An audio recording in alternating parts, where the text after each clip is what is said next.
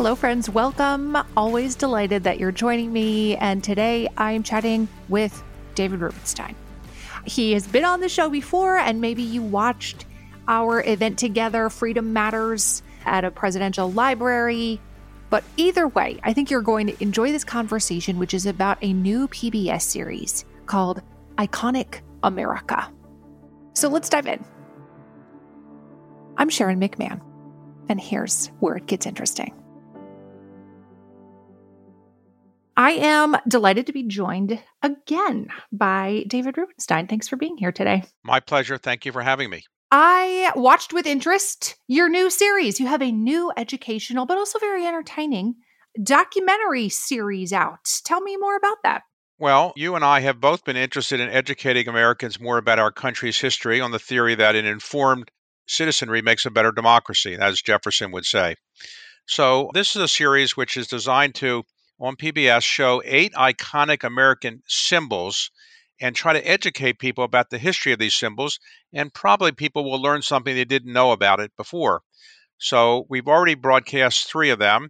The first one was a symbol of our national pastime, baseball, and it was Fenway Park, the oldest baseball park in America that's still playing in the major leagues.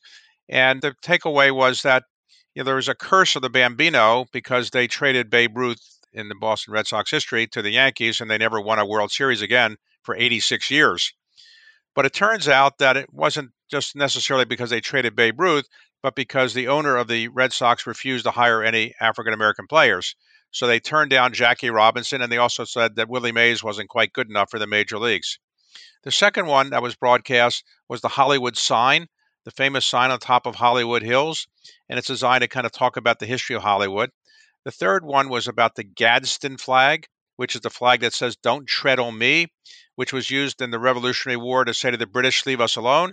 But interestingly, it's now been used by people in our country who say to the federal government, "Leave me alone." And tomorrow night, there'll be a fourth one, which is the one on American Cowboy. We try to explain what the American Cowboy is all about. It's not quite what you saw on TV Westerns over the years. It's much different. And then in July, there'll be 4 more that will be broadcast. One will be on the American bald eagle, not quite our national bird, but a symbol of the national country a bit. Another is the Statue of Liberty, a very famous building, obviously, in the Manhattan area. And then next is the Stone Mountain, where there's some carved symbols of the Confederacy carved into the mountain, and the question is whether it's appropriate to keep those Confederate symbols there. It's a very large granite extruding from the Atlanta area in the United States. And then the last one is the Golden Gate Bridge, which is one of the most beautiful bridges in the world, built against great opposition. Even though people think it's a wonderful bridge, there were 4,000 lawsuits filed to block it at the time, but it ultimately was built in just 4 years. So those are the symbols, and each one of them tells you something about these symbols that you didn't know before. I will tell you that I've been able to so far watch 3 of the shows. And first of all, you look great in a cowboy hat, David. Why aren't you just going to start wearing that around DC? Maybe I feel like it goes with the suit. Well, we went to a store in Oklahoma, I think a famous cowboy hat store, and we got outfitted for cowboy hats, and we had the whole crew with cowboy hats, and maybe it'll be my new symbol. I don't know. I should get one. It suited you. It really did. You could tell that, like you talked in the episode about how cowboys were like the symbol when you were growing up. Like you wanted to be a cowboy. And I think that's a common feeling for especially a lot of young men. When I was growing up in Baltimore in the 1950s, there were a lot of TV Westerns, Hopalong Cassidy and things like that. And, I thought in those days that cowboys basically carried guns and their job was to kill the Indians. That's basically how it worked, and they always won. I now realize that wasn't the case, that cowboys basically were herding cattle to get them to go to the trains so that they could go for the slaughterhouses to create beef for the American diet. And it was a very difficult task. Sometimes you'd be on one of these cattle trains for 6 months at a time, no shower, very sparse food. They were not all white men. About 25% were black. About 25% were Latino. So it wasn't all what you saw on TV in those days.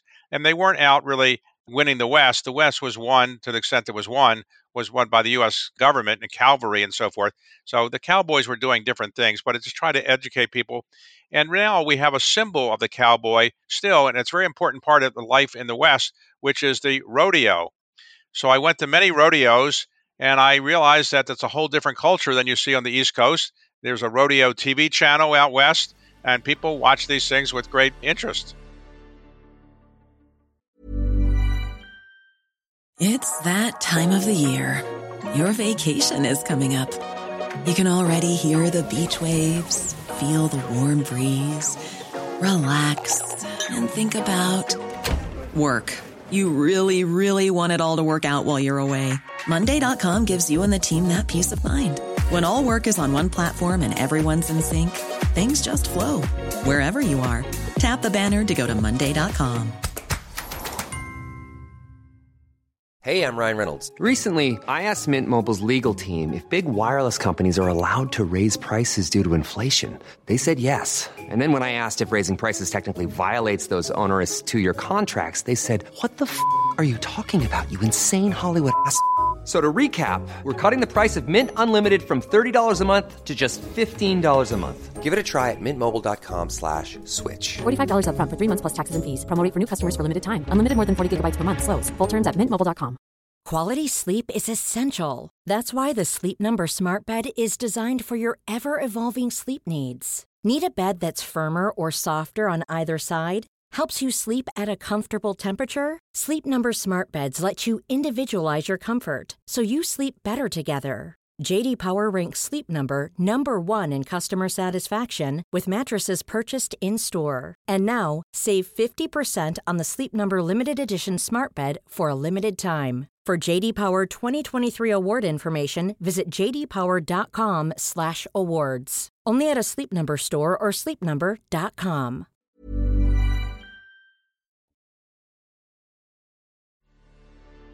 One of the things that I took away from this episode, aside from the fact that you look great in a cowboy hat, is the dichotomy between what has been portrayed on television and in comic books and in Western novels about who cowboys were and what the reality of cowboy life was, who actually were cowboys, what the job was actually like, and the economics behind being a cowboy. We think being a cowboy is like the hat and like riding a bucking bronco and you got your pearl-handled pistols and like drinking some whiskey in a saloon. And in reality, it was an extremely hard job. Very tough job. You didn't get paid very much. Basically, you were on the road for 1 to 6 months at a time herding these cattle, and it wasn't the easiest job. And again, they sometimes could go 6 months without hot water for a shower or something like that. Food was sparse. You actually lived out in the open. They didn't have a lot of tents very often. They were just sleeping out in the open. It was not an easy environment. Yeah. And it did mention in the episode too about how during the heyday of the cowboy in America, which of course has become this very uniquely American symbol, they didn't feel like they could depict people of color. They didn't feel like they could Right. depict women because that was not going to be popular in the media. It needed to be this symbol of like white male Americanism. Well, in the 1950s, what they put on TV was designed to make everybody feel like everything was Ozzie and Harriet. All married couples were happy. All the children listened to their parents. There was no difficult encounters with life. They're very famously, the most popular TV show in the 1950s was a show called I Love Lucy with Lucille Ball and her husband, Desi Arnaz, who was her real life husband, but it was considered inappropriate to show them in a king bed. So they had, even though they were married, they had them in separate beds because it was considered inappropriate to see, I guess, a married couple in a big king bed. I don't know. But so many things were different in those days. And I think we didn't want to portray the cowboys in those days as being anything other than heroes or as anything other than people who always would beat the Indians. Mm. I also loved that you had Josh Flagg in the Hollywood episode. Do you ever watch $1 Million Listing Beverly Hills, David? It wasn't actually on my TV list of favorite shows. I have to confess, but we tried to get a cross section of people that would be representative of this. Interestingly, we did talk about this on the show when advertising agencies wanted to say, how can we sell cigarettes better? They came up with the idea that the most impressive male symbol of virility was the cowboy sitting on a horse smoking a cigarette. And despite the fact we now know that cigarettes are not that healthy for you, that was what sold enormous amounts of cigarettes. And it was the most effective ad, or one of the most effective ads in the history of television, having a so called Marlboro man sitting on the horse smoking a cigarette. And they didn't show women smoking cigarettes, of course, and they never mentioned that it was not maybe the healthiest thing to do. But the fact that the cowboy was the symbol of toughness, virility, independence was something that the advertising agencies picked up on.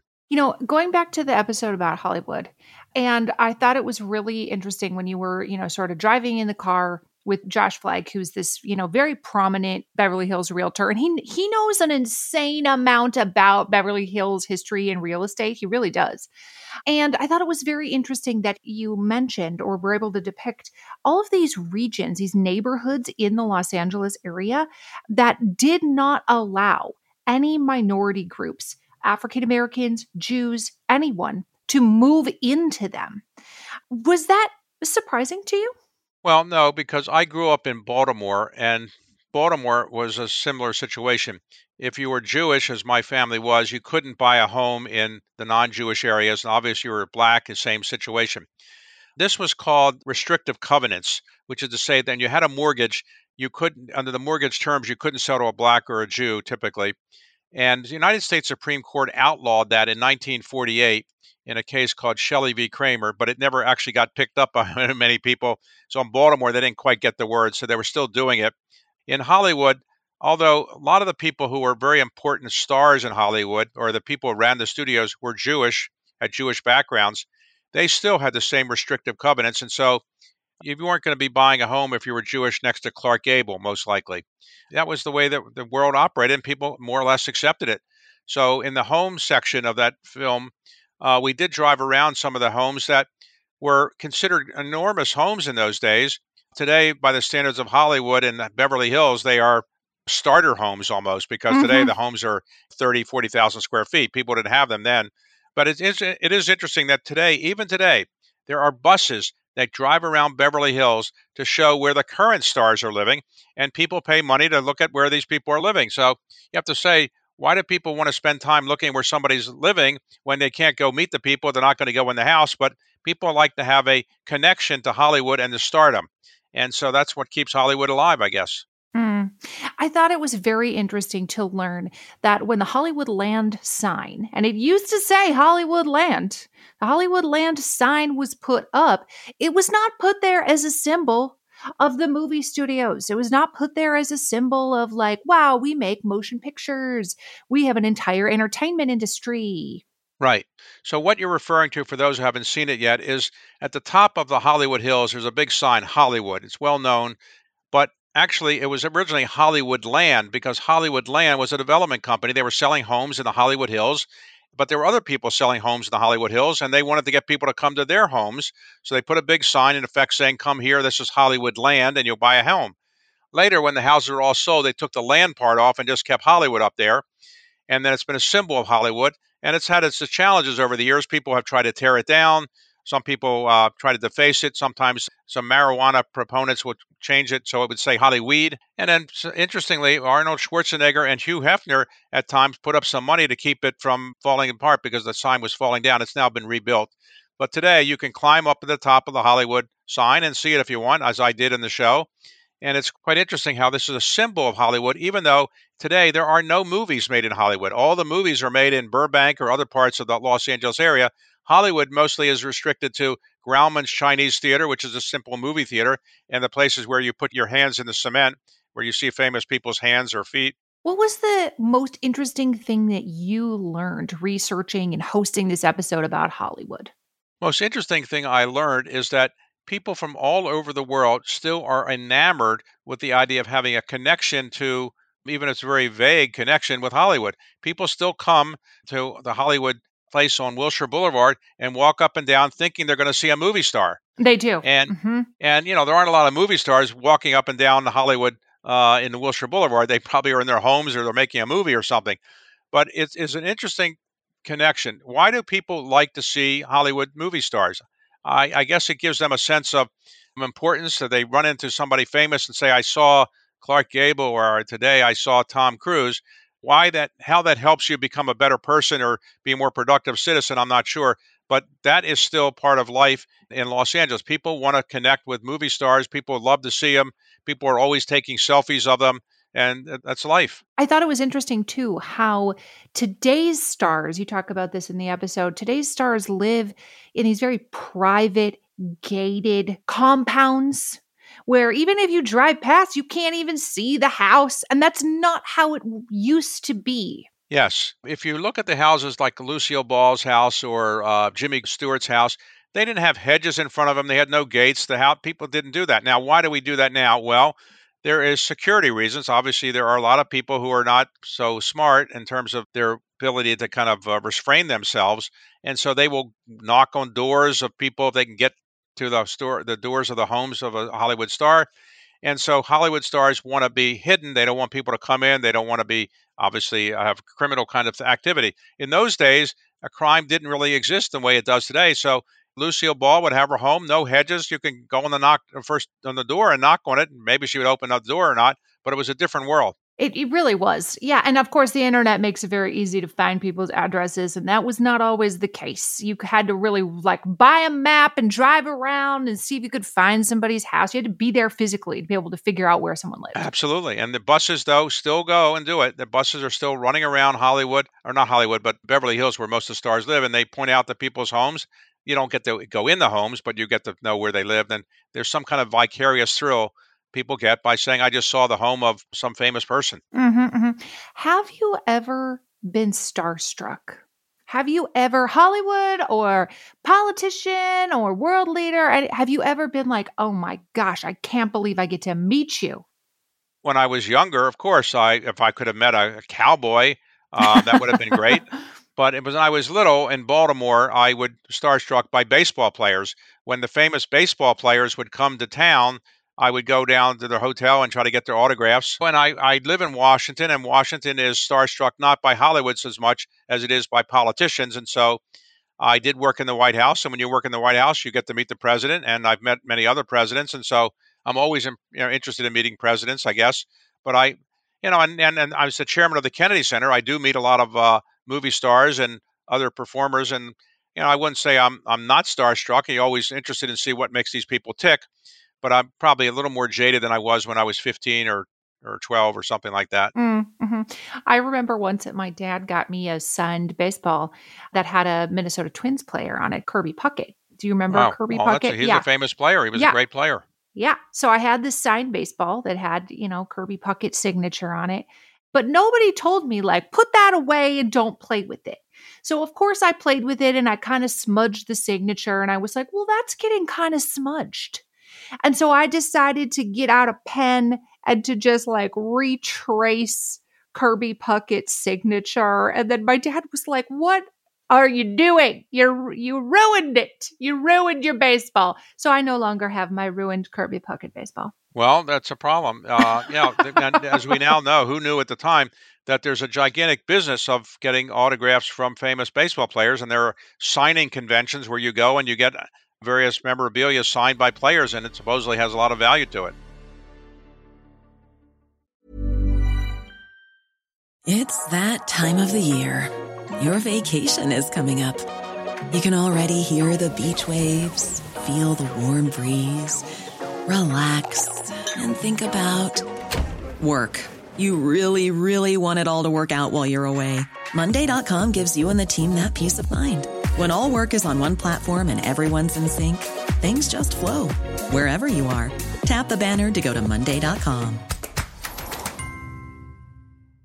Hey, it's Ryan Reynolds, and I'm here with Keith, co-star of my upcoming film, If, only in theaters May 17th. Do you want to tell people the big news?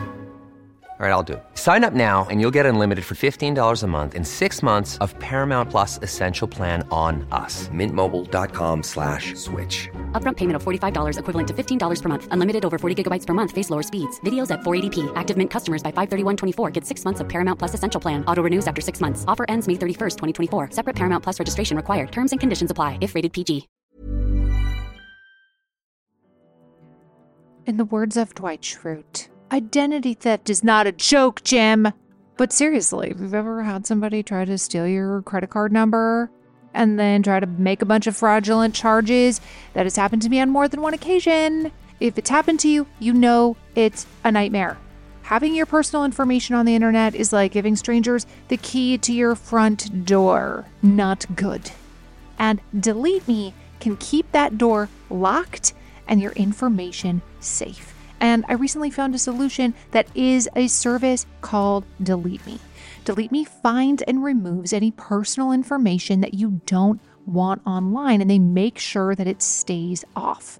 It is a subscription service that finds your personal info on the web, searches all the databases, and then helps prevent identity theft by removing that information from all of these databases. So when you sign up, you tell Delete Me exactly what information you want deleted, and then their experts take it from there. They send you a report every month of like, we found your information in the following places and we removed it. More simply, Delete Me does all the hard work of wiping you and your family's personal info off the web. So take control of your data and keep your private life private by signing up for Delete Me, now at a special discount just for our listeners. Today, get 20% off your Delete Me plan when you go to joindeleteme.com/Sharon and use promo code Sharon at checkout.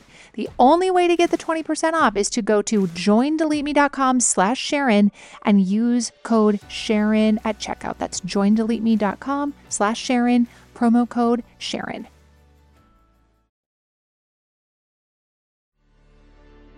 I want to turn to talking about the episode about the Gadsden flag, because the symbol of, Hollywood, it's very interesting. It's a huge, it's Americana, same with cowboys. But the Gadsden flag has very real, of course, fascinating history, but also very real political connotations and implications today. So let's start sort of at the very beginning about how the Gadsden flag, the symbol, for anybody who doesn't know what it is, it's the symbol of like the chopped up snake or the snake that says, "Don't tread on me," and the yellow flag that's associated with that. How did it start? Benjamin Franklin once wrote a political cartoon in his newspaper, Poor Richard's Gazette, where he had a serpent, and it was kind of divided into parts.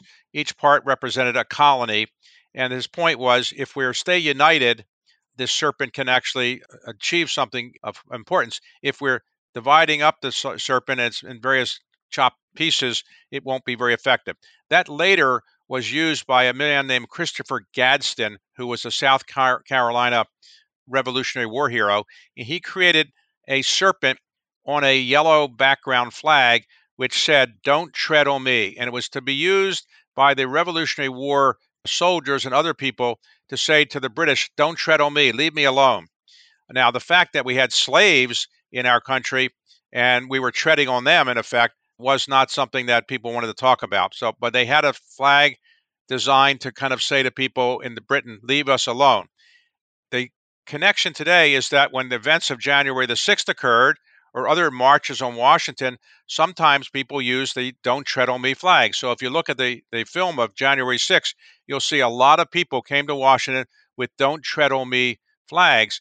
And the irony is that it was a flag used initially to protest the British by people in this country. Now it's often used by people in this country to protest our own government. Mm.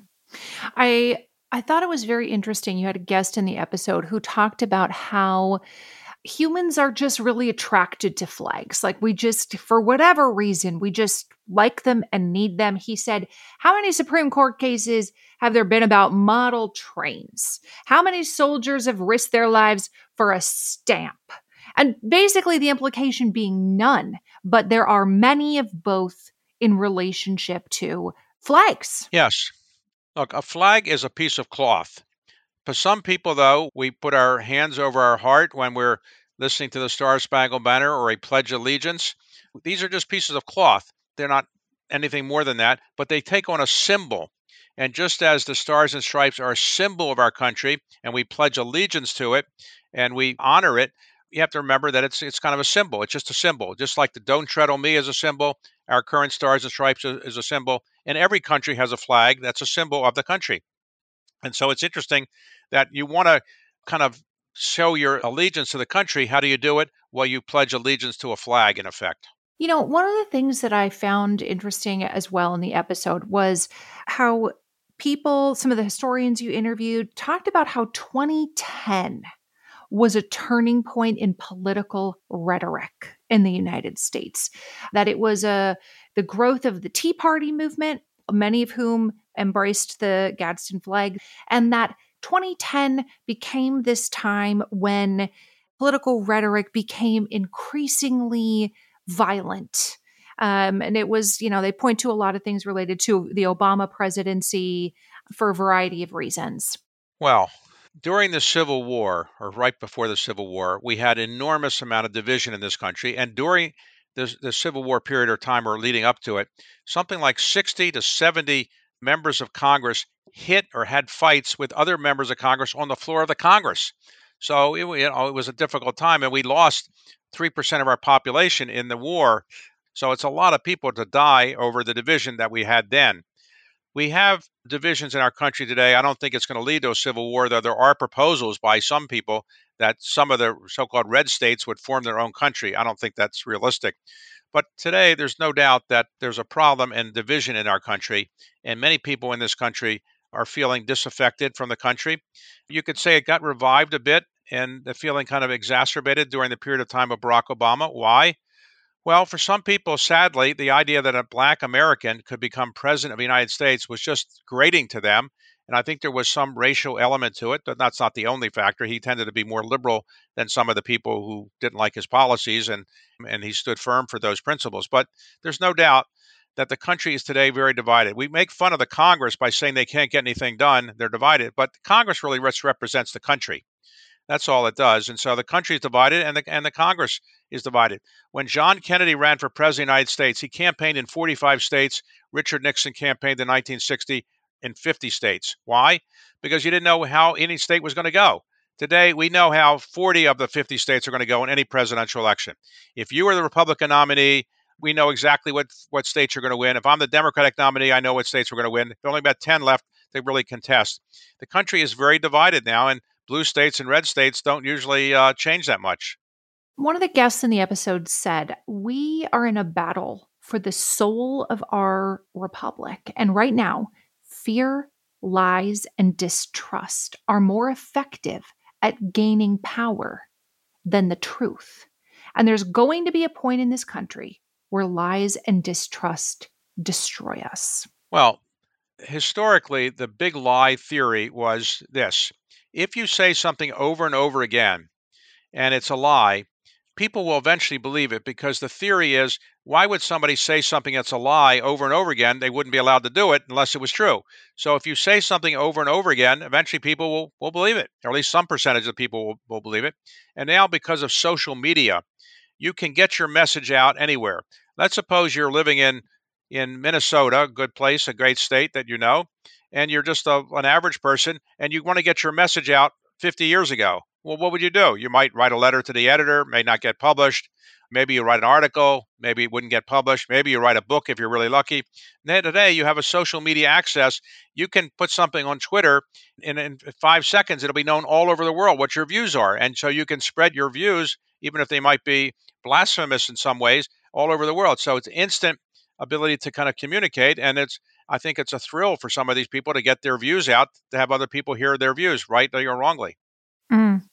What, in your estimation, can and should be done about that? This idea that fear, lies, and distrust are more effective at gaining power than the truth. Well, if I had the answer for that, I would be in Iowa and New Hampshire probably. So I don't really have the answer for that. But I do think that it's sad that so many people have instant access to the whole world, and they can say anything they want. There's no filter, there's no block. But I don't know that it's possible to put the genie back in the bottle. Mm. I haven't had a chance to watch the episode about the bald eagle yet, but I love bald eagles. I have many of them near my house. Bald eagles love northern Minnesota because we live by Lake Superior, which is one of their primary migratory routes. Well, you haven't seen the episode, so you may not know that the National Museum of the Bald Eagle is in Minnesota. Tell me all the things. Tell me all the things about bald eagles. I need to know all the things. Okay, bald eagles are endemic just to the North America. There's no bald eagles in other parts of the world, just in the North America. When our country was created, there were probably 500,000, it's estimated. We went down to only 500 because of DDT, among other things, killing off the bald eagles. But now we're back to 500,000 as DDT has been eliminated. Bald eagles are the symbol of our country. They're not the official national bird, but if you look at the dollar bill or other bills, you'll see the bald eagle on it. It's on our official country seal of the United States, so it's not the official bird. We don't have an official bird. It is rumored that Benjamin Franklin wanted the official bird to be the turkey, but that's probably not true. The bald eagle is a symbol of strength because these are very strong birds. They're symbols of freedom because they can fly in long ways. They're a very interesting animal because they are very monogamous. The bald eagle will mate with a partner in a very unusual death spiral. They'll kind of go up a couple 100 feet and then they'll link their talons together and they'd go all the way to the ground practically before they come up again. They're very monogamous in the sense that if they have children together, birds together, chicklets together, or eaglets they call them, and they sit there hatching them for a long time, and then the male will go out and get food, bring it back. Sometimes the female will go out. But then the next year or so, they stay together. Assuming one of the birds is alive, they kind of stay together for maybe their whole life in some ways. Very interesting. And so I went to Alaska, where a lot of the bald eagles kind of come together at some times of the year. I went to Minnesota and other places where there are a lot of bald eagles. Mm-hmm. It's interesting how much bigger females are than males. That's very unique in the animal kingdom. And it's interesting how the larger role male bald eagles have in incubation. They will take turns sitting on the eggs. And they're like really up in the whole mix of raising babies with their lifelong partners. It's similar to the penguin. If you look at the penguin, what happens is after they have a baby and an egg, the male will sit on top of the egg and nurture it for maybe 6 or 9 months at a time, while the female goes off to get some food for a year or so, and the female comes back and the male is still there sitting over the egg. So they're very monogamous as well. And so it is interesting that there's a lot of monogamy in the bird community.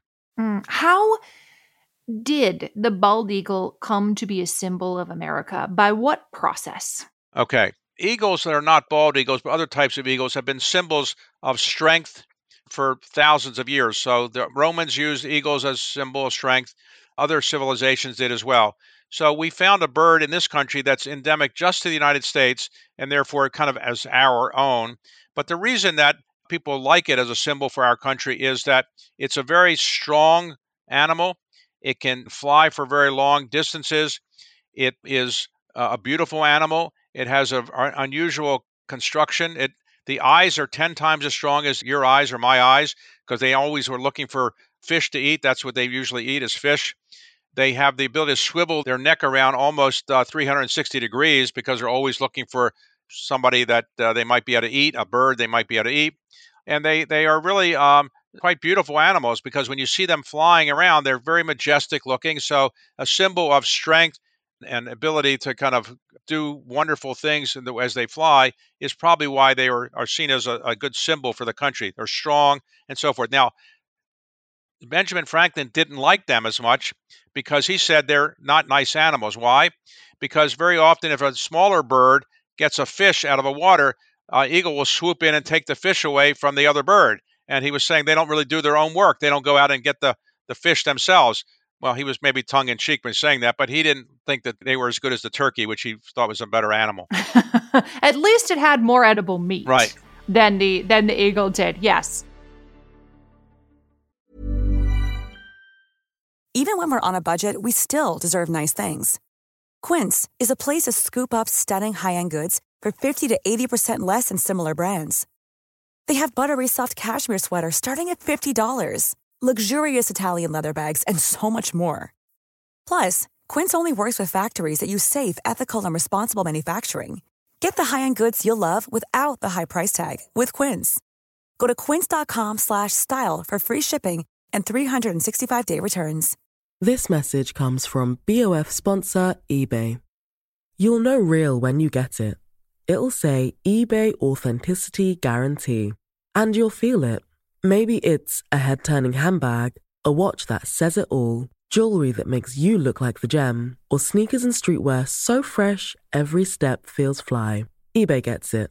So look for the blue check mark next to that thing you love and be confident that every inch, stitch, sole, and logo is checked by experts.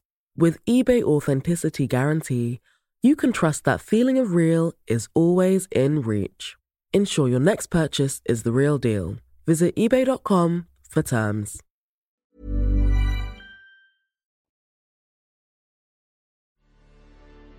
I want to talk very briefly about how the series was conceived of and made. What made you think, you know what I need to do is a PBS series? Well, I've written 4 books based on some of my interviews, and I was looking for a different way to communicate my concerns about people not knowing that much about history or civics and so forth, something you and I have talked about at the Bush Library. And so it was suggested that I kind of host and help put together a PBS series on symbols of our country. And so we did that. We researched them. We could have picked many others. Obviously, we debated many different ones, but these are ones that were geographically dispersed throughout the country. They were ones that people didn't know as much about as I thought they should. And so we thought we could educate people. And so it seems to have worked. How long does it take to make a TV series? People are always very curious about behind the scenes. A lot longer than I thought. So I spent most of 2022, my weekends on 2022 filming it because I have day jobs. And so I couldn't get away during the week that much. So I would tend to go on weekends. I went to France for the Statue of Liberty one where it was conceived. I went to Alaska and the remote parts of Alaska to do the ones on the Bald Eagle. Went to out west to do the ones on the rodeos and the American Cowboy. So I traveled a great deal to do it. And I learned a lot about putting TV shows together.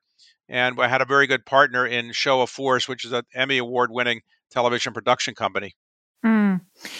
Okay, how can people watch Iconic America? It's being broadcast tomorrow night, Wednesday night at 10 o'clock East Coast time. The 4th one in this part of the series is being broadcast, and that one is the American Cowboy. When July comes, the remaining 4 will be broadcast then. But you can watch them on the internet or any kind of on the PBS website or so forth, so they're easily accessible by streaming as well. Yeah, I think you can watch them on pbs.org, and then you would just search for Iconic America. Correct. Well, I am excited to see the rest of these. I love the Statue of Liberty, too. Well, thank you very much for talking about this. You obviously know your PBS and your Iconic America because you know as much about these shows, it seems, as I do. So thank you for watching, and thank you for giving me an opportunity to talk about it. Oh, it was my pleasure, and I really did enjoy the episodes that I got a chance to see. Thanks, David. Okay. Thank you very much. I appreciate it. You can watch Iconic America on your local PBS channel. You can check out pbs.org and enter your zip code, and it will tell you when it's airing. And you can also watch it on streaming on PBS. I really enjoyed these episodes. I can't wait to see the rest of them, and I hope you'll enjoy them too. Thanks for being here today. This show is researched and hosted by me, Sharon McMahon. Our executive producer is Heather Jackson. Our audio producer is Jenny Snyder. And if you enjoyed this episode, would you consider leaving us a rating or a review on your favorite podcast platform? That helps us so much. And we always love to see your shares and tags on social media. We'll see you again soon.